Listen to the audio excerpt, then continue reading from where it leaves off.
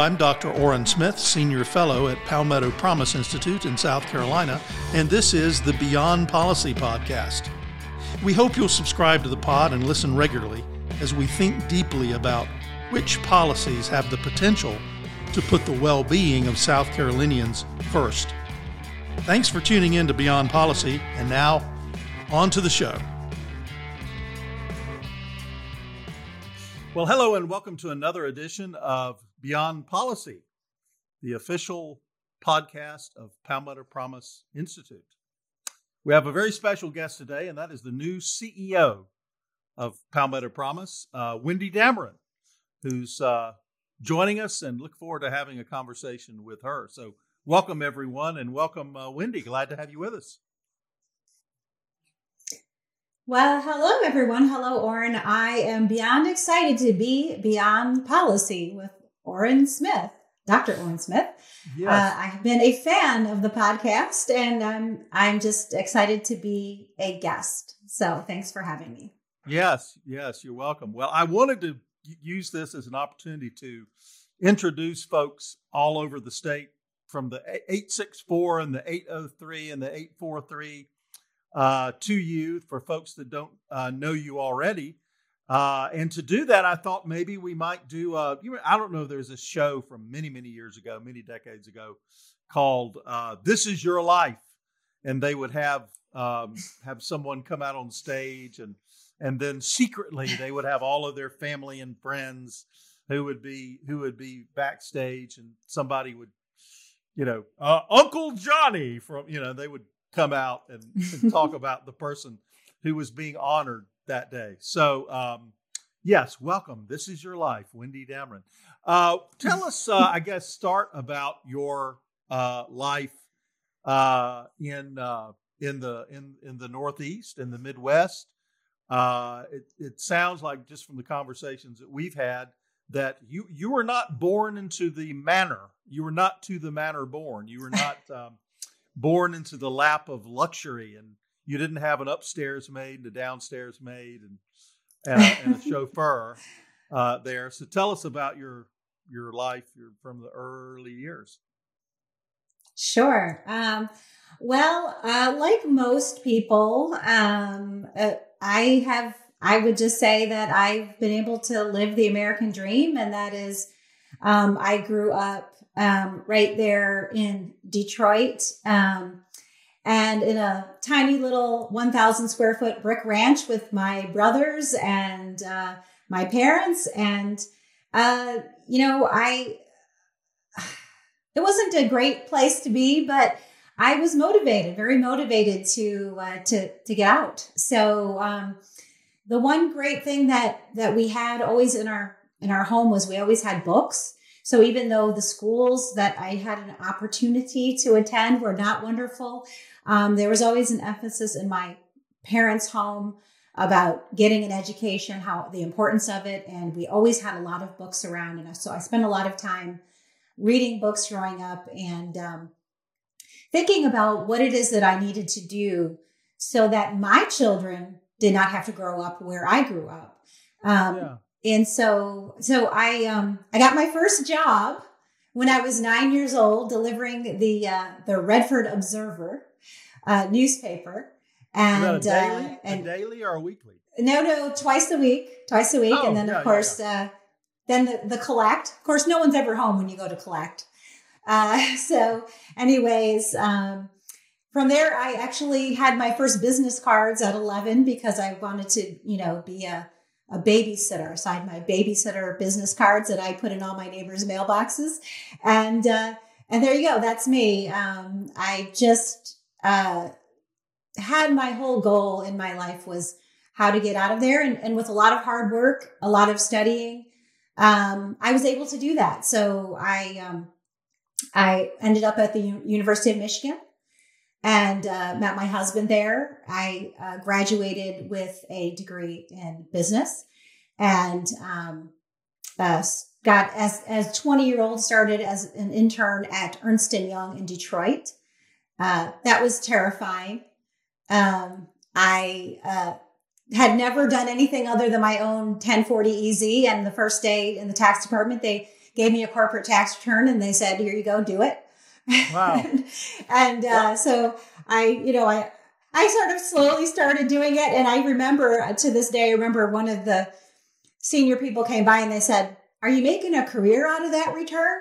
And I went, oh my gosh, I need to do better, so I did. But anyway, it ended up being, they ended up liking me there and they kept me on. And so I worked there while completing my degree. And then eventually I wanted to married my husband after graduation. I wanted to rewind a little bit if I could. So are there any Sure. existing business cards? Do you have any of your original babysitter business cards? You know what? I don't think so. Maybe I'll have to dig for that. Yeah. I was just wondering, just for posterity, if any of those were preserved. But I'm already thinking, you really were driven from a pretty early age. So you were driven to be a babysitting entrepreneur. And I assume when you went to the University of Michigan, you probably had some scholarships, but probably, I'm guessing, involved some work as well.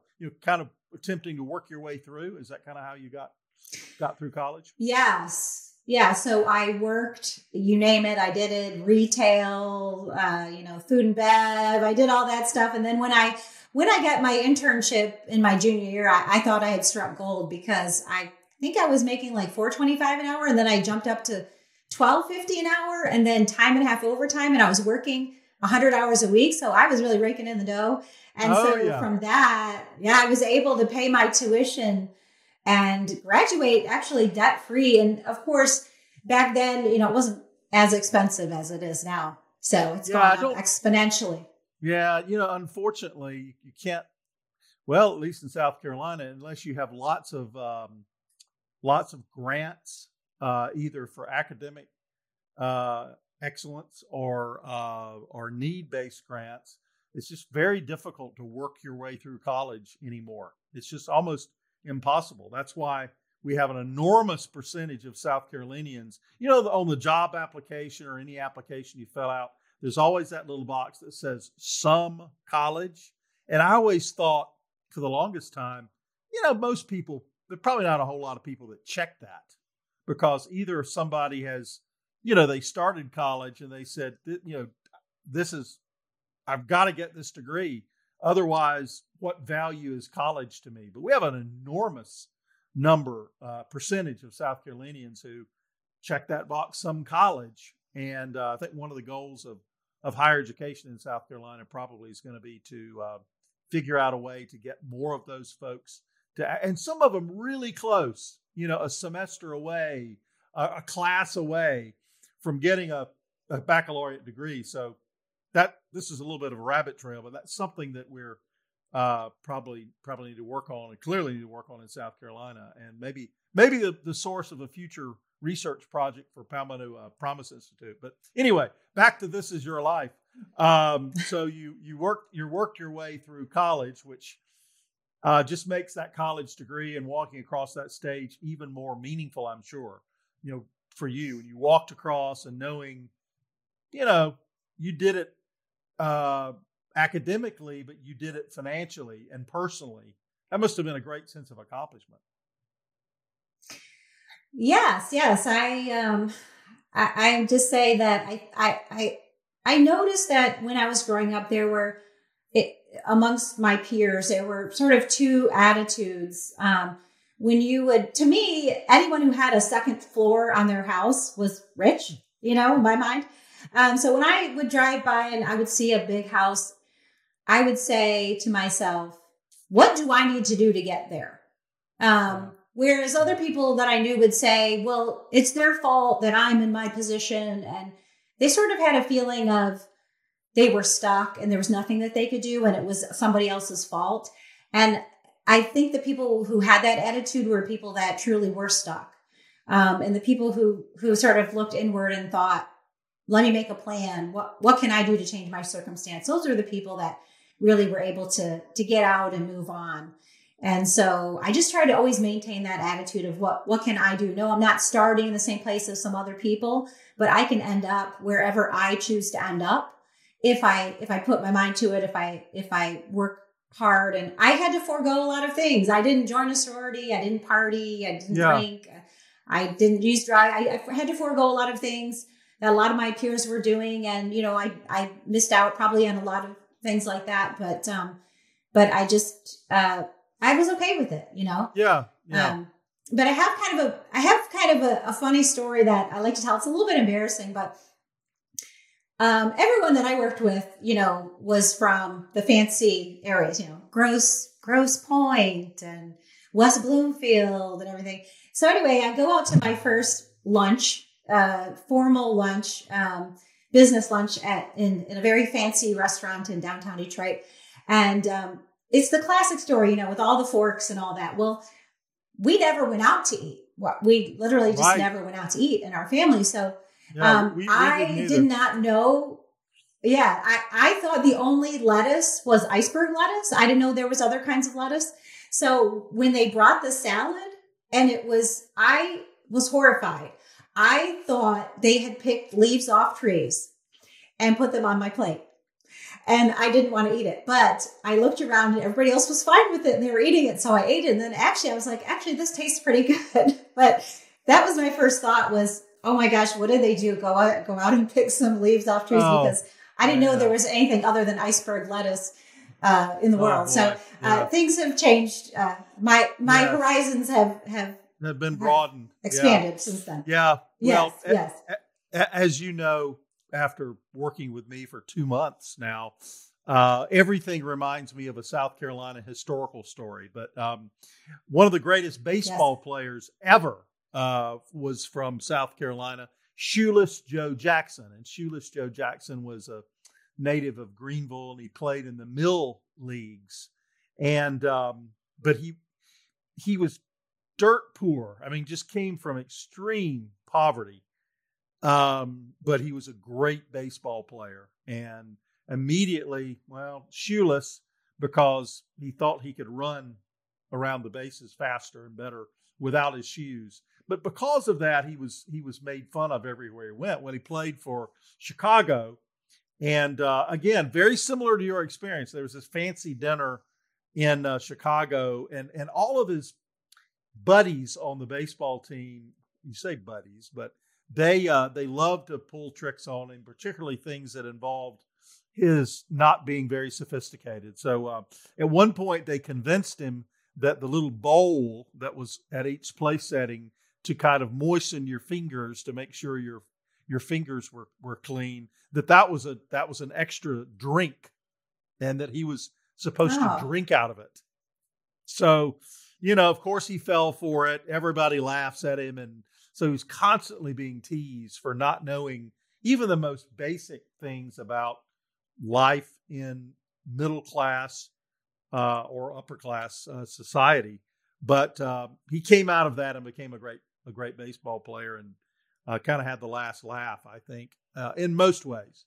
But so you are working your way through the University of Michigan. You get that degree. You really understand the value of it. And then Ernst & Young, and it sounded like you climbed the ladder pretty quickly at Ernst & Young. Kind of tell us about your Ernst & Young experiences, in addition to the longest ever tax return. Well, they kept me on as an intern, like I said. So I did the last 2 years of college while being employed there. And then, of course, it was great because they just offered me a job. So while a lot of my friends were still wondering where they were going to be working after graduation, I already knew that I had a job waiting for me.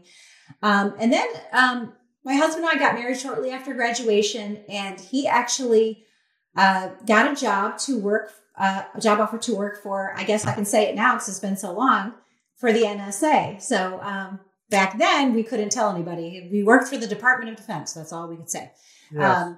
And so we made a decision to move to the Baltimore area. So thankfully I was able to transfer from from Detroit to Baltimore office of Ernst & Young. And so we lived there for 8 years while he worked. He spent 4 years with the NSA and then left to go to a tech startup. And I actually left Ernst & Young after my children were born in Maryland. And I no longer wanted to go months at a time without seeing them during tax season. It just got to be a little bit hard.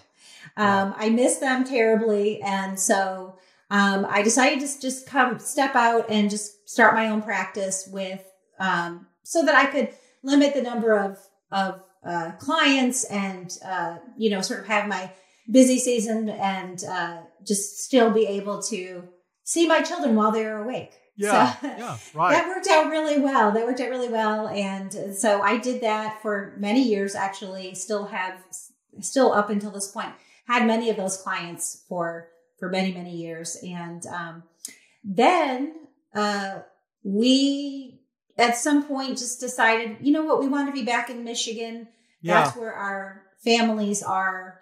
That's where my brothers were having their children. We wanted the cousins to all be together. So in order to be able to move back there, in that time, especially in the Detroit area, if you were not working for the auto company or for a supplier to an auto company, there really wasn't a lot for you in my husband's field, which is tech. So we decided that if we were going to do that, we were going to start our own company. Yeah. So he and some other partners started, and it basically, an internet security company. And so we did that, and we sold that back in 2013. And at that time, we decided, why do we live in Michigan? My brothers had moved out. So when the economy tanked in like 2010, it tanked really bad in Detroit. I mean, when the auto industry goes down, everything goes down. Both of my brothers moved out of the state with their families for jobs. And so we kind of said to ourselves, we really don't like it here. And we can live anywhere because we both have been working from home since 2005. And so we said to ourselves, where do we want to live? We can live anywhere we want. And we landed in Charleston, thankfully. Yeah. And, this is, loved it. This is an issue, those of us who trace our ancestry back to the Battle of Cowpens and Kings Mountain, we always have, we don't understand why anybody would want to live in Michigan either. But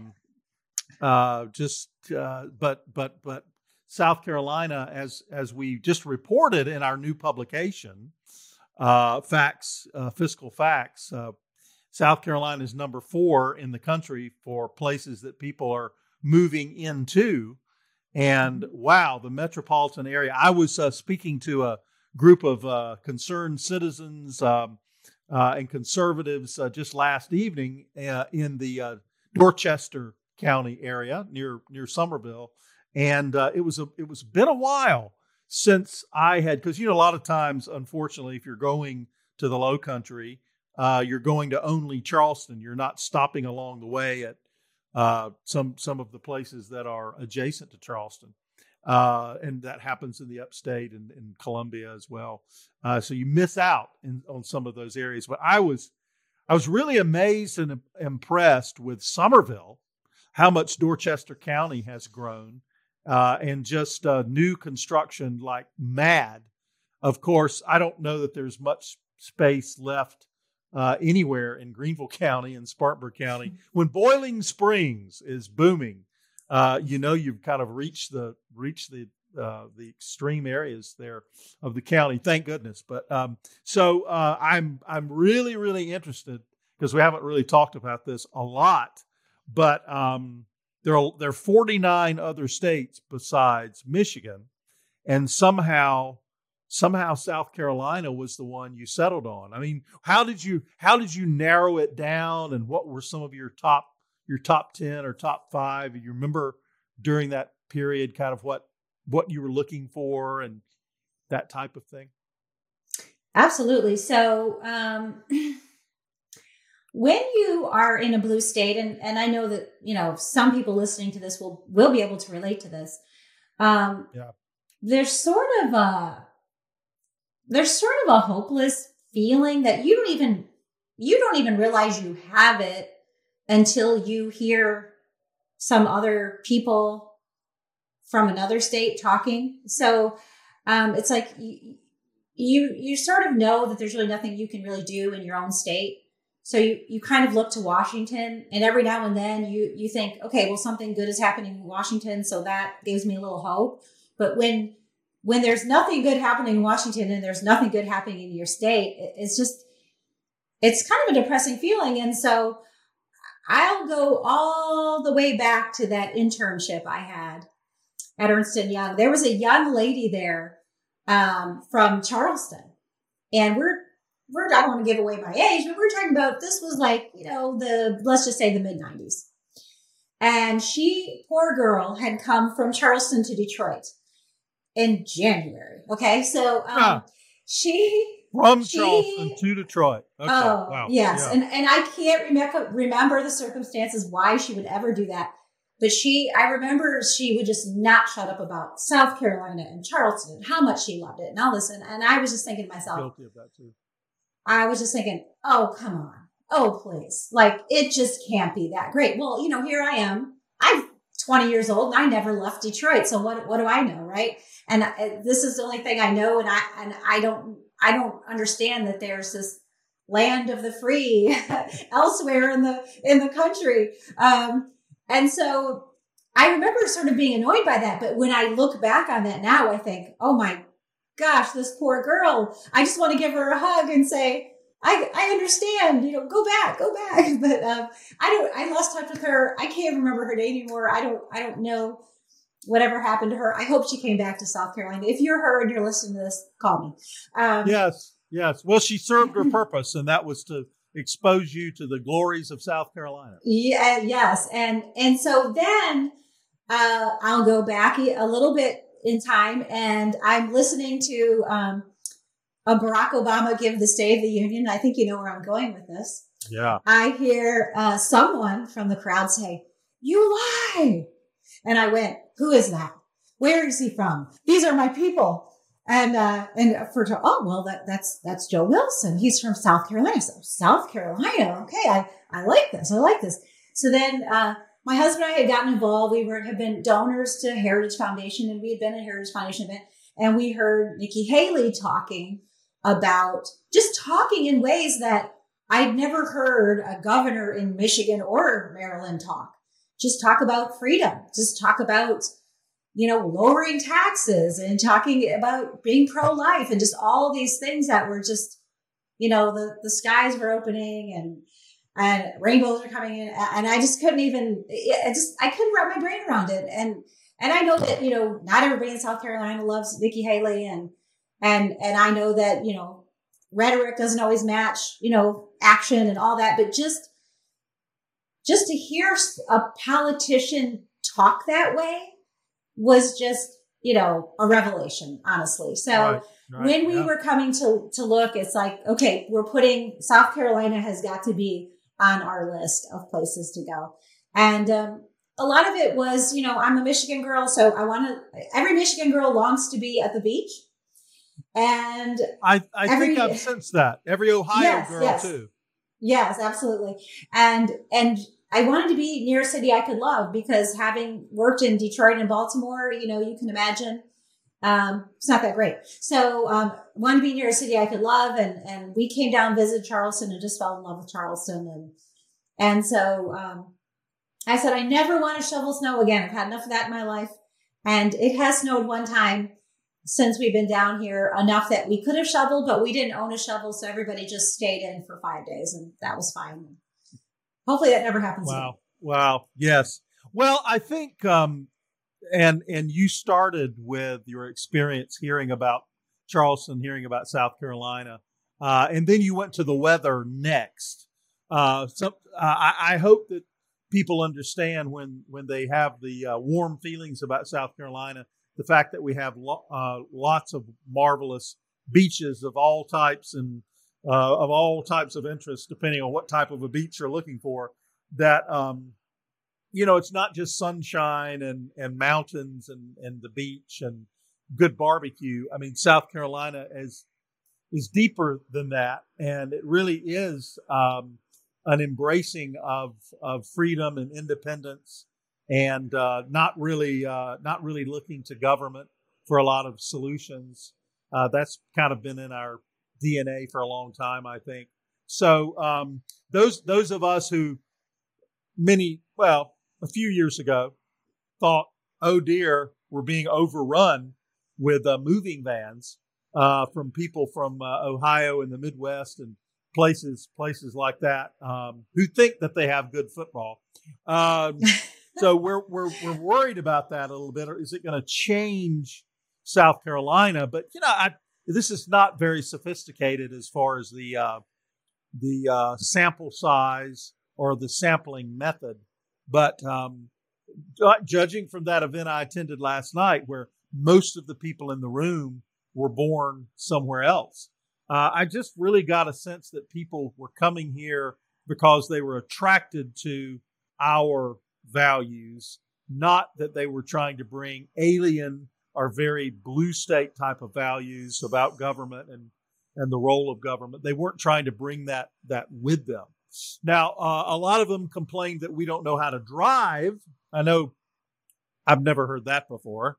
But most people are adopting the sort of independence and freedom and conservative free market values that we value here in South Carolina. So you're a perfect example of that. You came here, you were not born here, but you got here as quickly as you could. 100%. And I would never dream of leaving. We just love it so much. I am sort of a history nerd, and there's so much history in South Carolina and Charleston alone, and just all over the state, which is why I love talking to you, Warren, because you're a fellow history nerd and you know everything about South Carolina. So it's just, you can go to California and get good weather, but that's just a yeah. That's a non-starter. It's not just the weather. It's not just the beach. It's the people, it's the culture. And it's just this, in Michigan, it's like Republicans at least in my area, the other side of the state, the western side is more conservative, but the Detroit, Ann Arbor area, it's like, you're almost like a secret society. You almost have to sort of whisper. You almost have to have like a secret, hand signal or something. Yeah. And whenever I would say something conservative, sometimes, people would say, I didn't know you were Republican. I'm not sure I can be friends with you anymore. And I'm just like, wow. Okay, but so when I came down here and it was like, there's Republicans women lunch and there's this and there's that group and that group and that group to go to. And it was just like, wow, this is amazing. These are, it's just the greatest thing. And so, I think I went through that little naive period of this is South Carolina. So we should just be able to get everything conservative done like this, right? Right. Yeah. And because I didn't really understand fully how state government worked, because there was no point in really being engaged in Michigan or Maryland for that case in state government. It took me a little while to really understand the process and understand that it is frustrating. We should be able to get things done, but there's a process that has to be gone through. And there's potential here. There's so much potential here that there isn't in so many other places. And I never take that for granted. And I have so much hope for all the great things that Palmetto Promise is trying to get done. And I have so much hope for the progress we've seen. This is where we bring in your relationship with Palmetto Promise, because after you'd lived here for a while, you were involved in various conservative efforts, and you'd heard about this organization called Palmetto Promise, and you're invited to join the board. I mean, pretty quickly. Yes, yes, that was very exciting because, of course, absolutely love Ellen, and I loved everything you guys were doing. I love that, you're taking, I say you, I should say us now, right? Yes. We are taking the potential that we have in South Carolina and really trying to harness that and just make it happen.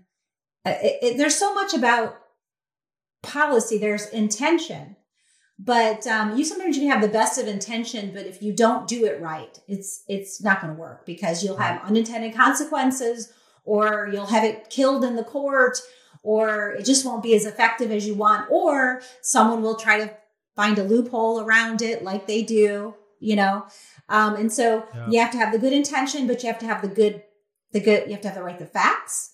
You have to have the right research. You have to have the right policy to make it actually work. And so I love that Palmetto Promise is there to harness that potential and get it moving in the right direction.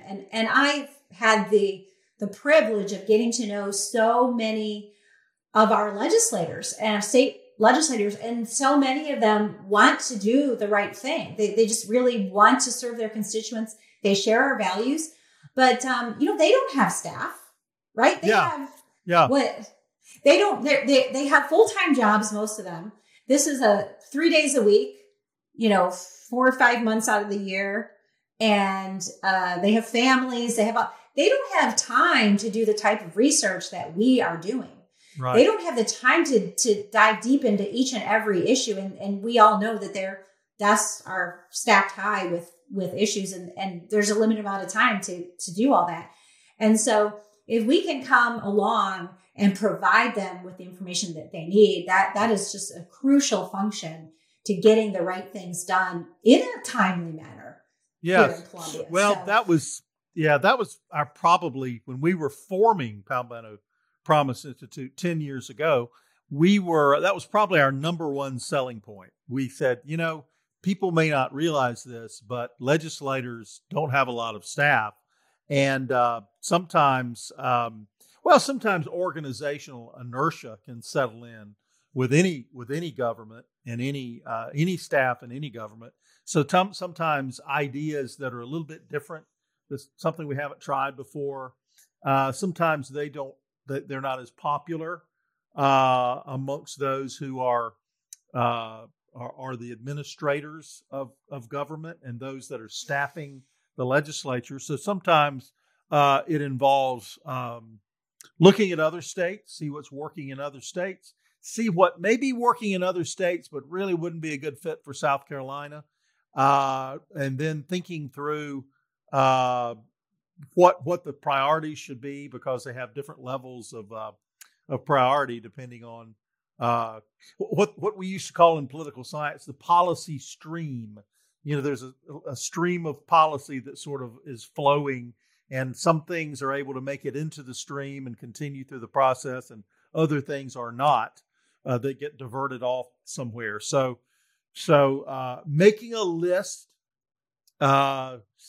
having full confidence in each of the items on the list. Some of it's very elementary, but it's also extremely complicated, particularly when you're trying to do a lot of issues at once. So you remember those early days because you were on the board relatively early in our existence. So you remember some of those battles that we fought early on, and we've chosen to do a remembrance of our what we think are our top 10 successes, our top 10 accomplishments for the first 10 years. And we've been going through those on our social media, but also have posted a list of our top 10.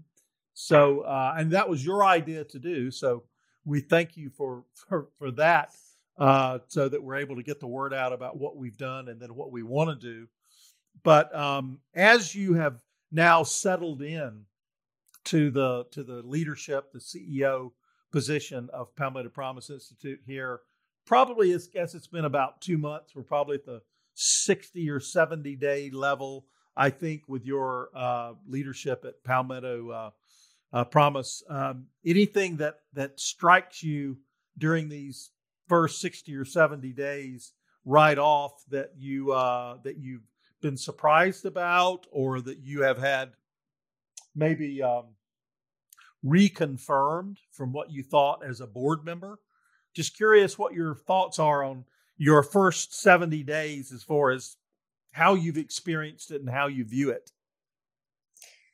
It has been amazing. What has been so fun for me, Orrin, is getting to work with you, getting to go to the State House with you and watch you work, because I love to say this. I've said it a million times now, Orrin, but Orrin knows everybody in Columbia, and he's known everybody in Columbia since 1985. So we'll just be driving down the street together, and he'll say, "Oh, there's so-and-so walking across the street. He and I went to high school together," or this guy was, my college roommate's best friend, or I know this person's parents, or he knows everybody, and everybody in Columbia respects Orrin. And I love to watch him work because Orrin knows everything about everything. So anytime there's an issue, if he doesn't know the answer, he knows how to find it pretty fast. So anytime there's an issue that's coming up, and usually it's something that we've been working on. And by the way, I'm really excited about some of the issues that we've been working on for a few years now, talking about things not necessarily happening as quickly as we like, but we've stuck with it. And repeal of certificate of need is so important, especially for those areas that you're talking about, like Somerville, where it's growing so fast, and the medical facilities are not growing fast enough to meet the need. That's happening down here in my area as well.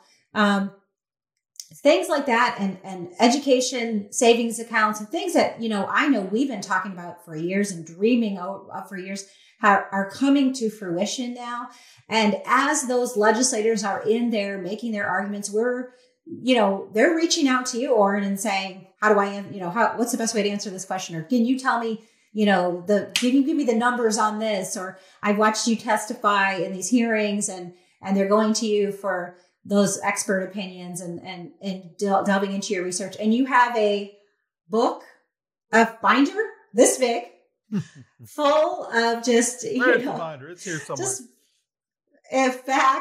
facts on ESAs. I think it's just ESA facts, and it's like a binder this thick with anything you ever need to know about ESAs. And so I just love watching you work. And something else that really struck me. Well, first of all, I said to myself, everybody in the whole state needs to know what we do, because what I've sort of noticed as I've been around and I've been down in Charleston, and I talk about PPI, and people are like, well, what is PPI? What does PPI do? And I was like, everybody needs to know what we do, because, it's so important. So,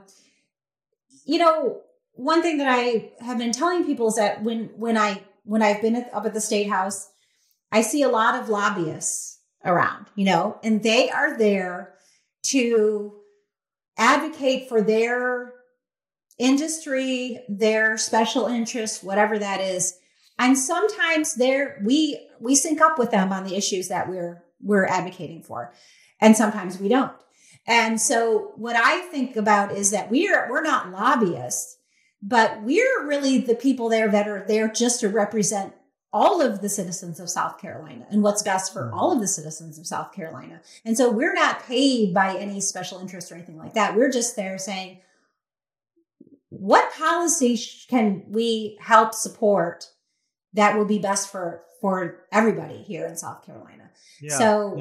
We need that. Our voice is needed there, because we're not beholden to any special interest group who's there advocating. Right. Yeah, it is sort of a funny feeling, because if and basically what we do, because we're not registered lobbyists, is if an issue is before a committee or a subcommittee, or sometimes the full Senate or full House, legislators have questions. So often what we've tried to do is to put ourselves in the position that if we find a place to literally a place to stand in the lobby, And just sometimes, as you said, it requires a binder about that thick of all the facts about a particular issue. And if we're just kind of available for their requests and questions, we're literally educating them on what is going on. There are lobbyists that are allied with us, and in that they have an interest in something that we may have an interest in, but our interest is never going to be financial. So when you look out over that vast crowd in the lobby, if you take out, as you just said, everyone who represents an association or represents some financial interest, and many times it's just the nature of government and the nature of the economy. You'll have interests in the lobby where, well, the people that want to turn this policy in favor of this interest, which may be a competitor, they have a lobbyist, so we have to have a lobbyist. So you have just really, really weird controversies. Maybe a good example was at one point there was a controversy over how sales tax was going to be collected. And you had online sellers that were not collecting or paying sales tax. And they argued, well, we're worldwide. We're not based in South Carolina. We don't need to collect sales tax. But then you had brick and mortar stores that were selling the same stuff, and they were located physically, and they had they were charging sales tax, and they're required to do so. So you had an army of lobbyists for the brick and mortars, and you had an army of lobbyists for the virtuals, and they were going at it. And we're kind of watching this, saying, we're really not in this fight. We're generally free market. But if you remove all the folks that are not or that are lobbying for some special interest or financial interest, and then you remove those who are principle oriented or somewhat ideological or have a view of the world that's based on a system of beliefs, you remove all those that are based somewhere else but have a South Carolina affiliate. Now the circle is getting even smaller. So then you're down to very few groups that just were founded in South Carolina, based in South Carolina. The way that they exist is to get other South Carolinians to make contributions to support those free market efforts. I always thought, wouldn't it be marvelous if there were a foundation that supported Palmetto Promise Institute, and that foundation had this large corpus of millions of dollars, and then the interest from that corpus were to be generated and then sent to the organization, and then that would be the operating budget, the interest on some large pool of money by some foundation. But then I thought, you're so much more accountable when you have to go out and earn your wings every day, when you have to make payrolls, and you have to have enough people in the state that believe in what you're doing to invest in your work. So this has become your prime position and work and job at Palmetto Promise, and that is to spread the word about our work so that individual South Carolinians can kind of put us in their family budget. It's one thing to be in a foundation budget or the state house budget, but being in a family or a business's budget so that there's a line item for Palmetto Promise Institute so that they can support our work, that's really powerful to know that real, honest to goodness South Carolina people and businesses are the ones that are making your work and your influence that you're projecting into the electoral and governmental system possible.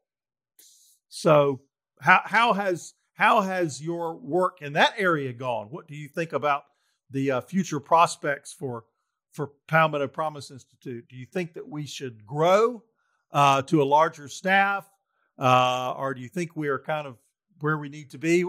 We've talked about this internally, of course, but here for everyone, maybe your thoughts on the future of Palmetto Promise Institute. Oh, absolutely. I want to see us grow. I mean, there's so many more issues. I know you have a wish list, Orrin, of issues that you would like to cover, and every year new things come up. I mean, we never predicted COVID and the types of issues that were going to come out of COVID with vaccine passports and all these things. You just never know what's going to come up. And so, yes, absolutely. I would love to grow. And we are strategically located right across from the campus of the University of South Carolina, and just, 5 or 6 blocks from the Capitol. And so what I would really love to do is have a really vibrant intern program, because I just love the idea of giving those conservative college students an outlet to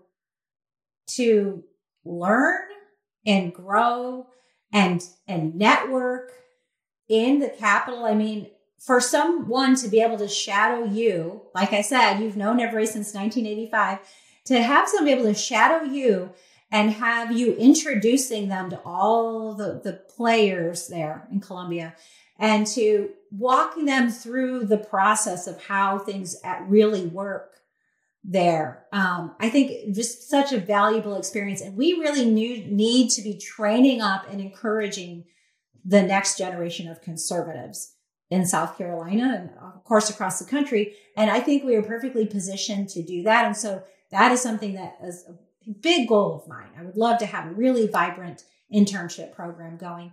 And then, of course, as well, just add more just general staff, more researchers and policy people to help you, Orrin, and so that we could just do even more. I mean, there's so much more we could be doing at this point. Right, so. Right. Yes. Yeah.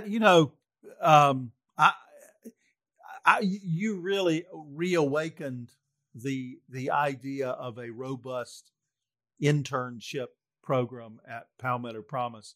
We've had really good success with interns that were just and different from one another. Every intern we've had has not been exactly the same. Just to speak very generally, we have one of our former interns who is completing his Master of Public Policy degree in Malibu, California. I guess somebody has to do it. At Pepperdine University, very renowned public policy school there at Pepperdine. And then we have another former intern who went on to get his law degree, had a stellar career as a student, and now is an associate in a prominent law firm, and is doing with that law firm the work that's very consistent with what Palmetto Promise is all about. But there are a lot of there's a lot of negativity, I think, about these young people today. But wow, maybe we're just in some kind of rarefied air where we're able to work with just some amazing young 20 and 21-year-olds, maybe even a 19-year-old thrown in there, that have just great ideas and just think outside the box and think to the next step. And they're playing, sometimes even they're playing chess and I'm playing checkers. Just amazes me. But it's so wonderful to know that this is a legacy that we can pass on to these younger folks who will be here much longer after we're passed on, that will be fighting this fight and with such brilliance and winsomeness. That's something else. We've been blessed with interns who just are really just cool people, great people to be around, that you enjoy working with, and have gone on to do great things. So we're looking for the next great future leader and leaders in South Carolina who are poised to do that. And I do think that the on-the-job training that we provide both in research and the informing and interaction with the public and with legislators. It's a strange set of competencies that I think we have.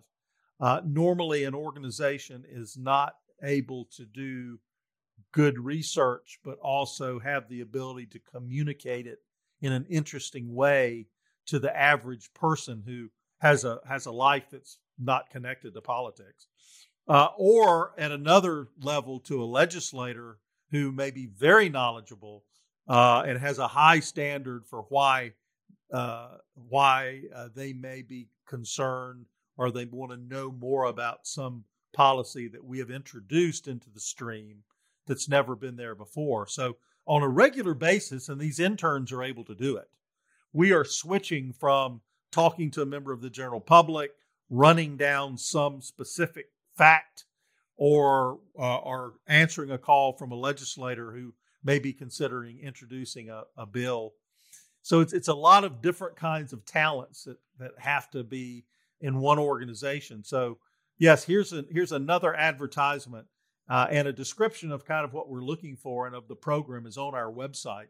So if there are folks within the sounds of our voices that might have a student that would be interested in that. And we think, I'm looking across the street literally here at the University of South Carolina. We are very close to USC, but that other university, see, I have the benefit of having graduated from both, but there may be a student at Clemson, any of the state or private institutions in South Carolina that may not be physically in Columbia, but they may be able to intern with us virtually, or may be able to spend a summer with us or something of that nature. So just a long commercial. I'm sorry for my long commercial, but adding on to Wendy there for this commercial for our internship program. Well, I was just going to say, Orrin. Yes. Or I was just going to say, I have so much respect for an outed conservative college student. I mean, I was conservative in college, but it wasn't dangerous. I mean, it's almost dangerous now. It's dangerous to your reputation. It's dangerous to your ability to maybe get work with a professor. You may feel afraid that you may not get a job. And so the young people who are conservative, outwardly conservative on campus these days, I mean, you just have to admire their courage. And so I think that's the caliber of people that we can get, is someone who is just not afraid to be conservative in this atmosphere. And you just got to admire that. Yeah. And they're able to do that, but also, to have some intellectual basis for their conservatism, which is a unusual combination. But we've hit the goal, found a gold mine or gold mines here on that. But yes, it is a tough time to be a young conservative, I think, because there are all these motives that are ascribed to you for being conservative. And the old term, it's an old term now that we use frequently, political correctness, but it really is a thing. And it's like you can't hold a political position that is not acceptable. But that's fortunately not what we're about in South Carolina. And I've noticed we've had several colleges adopt the Chicago Statement to protect the rights of students to express their views on campus and, in academic areas as well. Well, any other parting shots that you have, Wendy, for those listening to us who may be considering recommending an intern or being a part of Palmetto Promise's work, or just engaging with us as a donor or supporter? Well, I just would say, first of all, thank you for listening to the podcast. If I haven't met you yet, I really want to. I know that a lot of people They know Ellen, they associate Ellen with Palmetto Promise. And, sometimes I have to say, I'm the new Ellen. So I'm really making concerted effort to get out there and meet as many people as I can. And I would love to meet you if I haven't met you yet. And please spend some time on our website. There are so many issues that we've spent, Oren, has spent so much time researching. Is so much good research, so many good policies out there that really would make South Carolina a better place. And although it's already great, it can be even better. And so please just take some time. And if you think that the work that we're doing is worthwhile, please consider donating to help us not only keep doing what we're doing, but help us to do even more. Fantastic. What a great close. Thank you very much. And that is it for this episode of Beyond Policy. We look forward to future episodes. We've got some great guests already in the can that we're going to be rolling out to you. So we look forward to having you tuning in again soon. And until then, thank you for listening to Beyond Policy from Palmetto Promise Institute.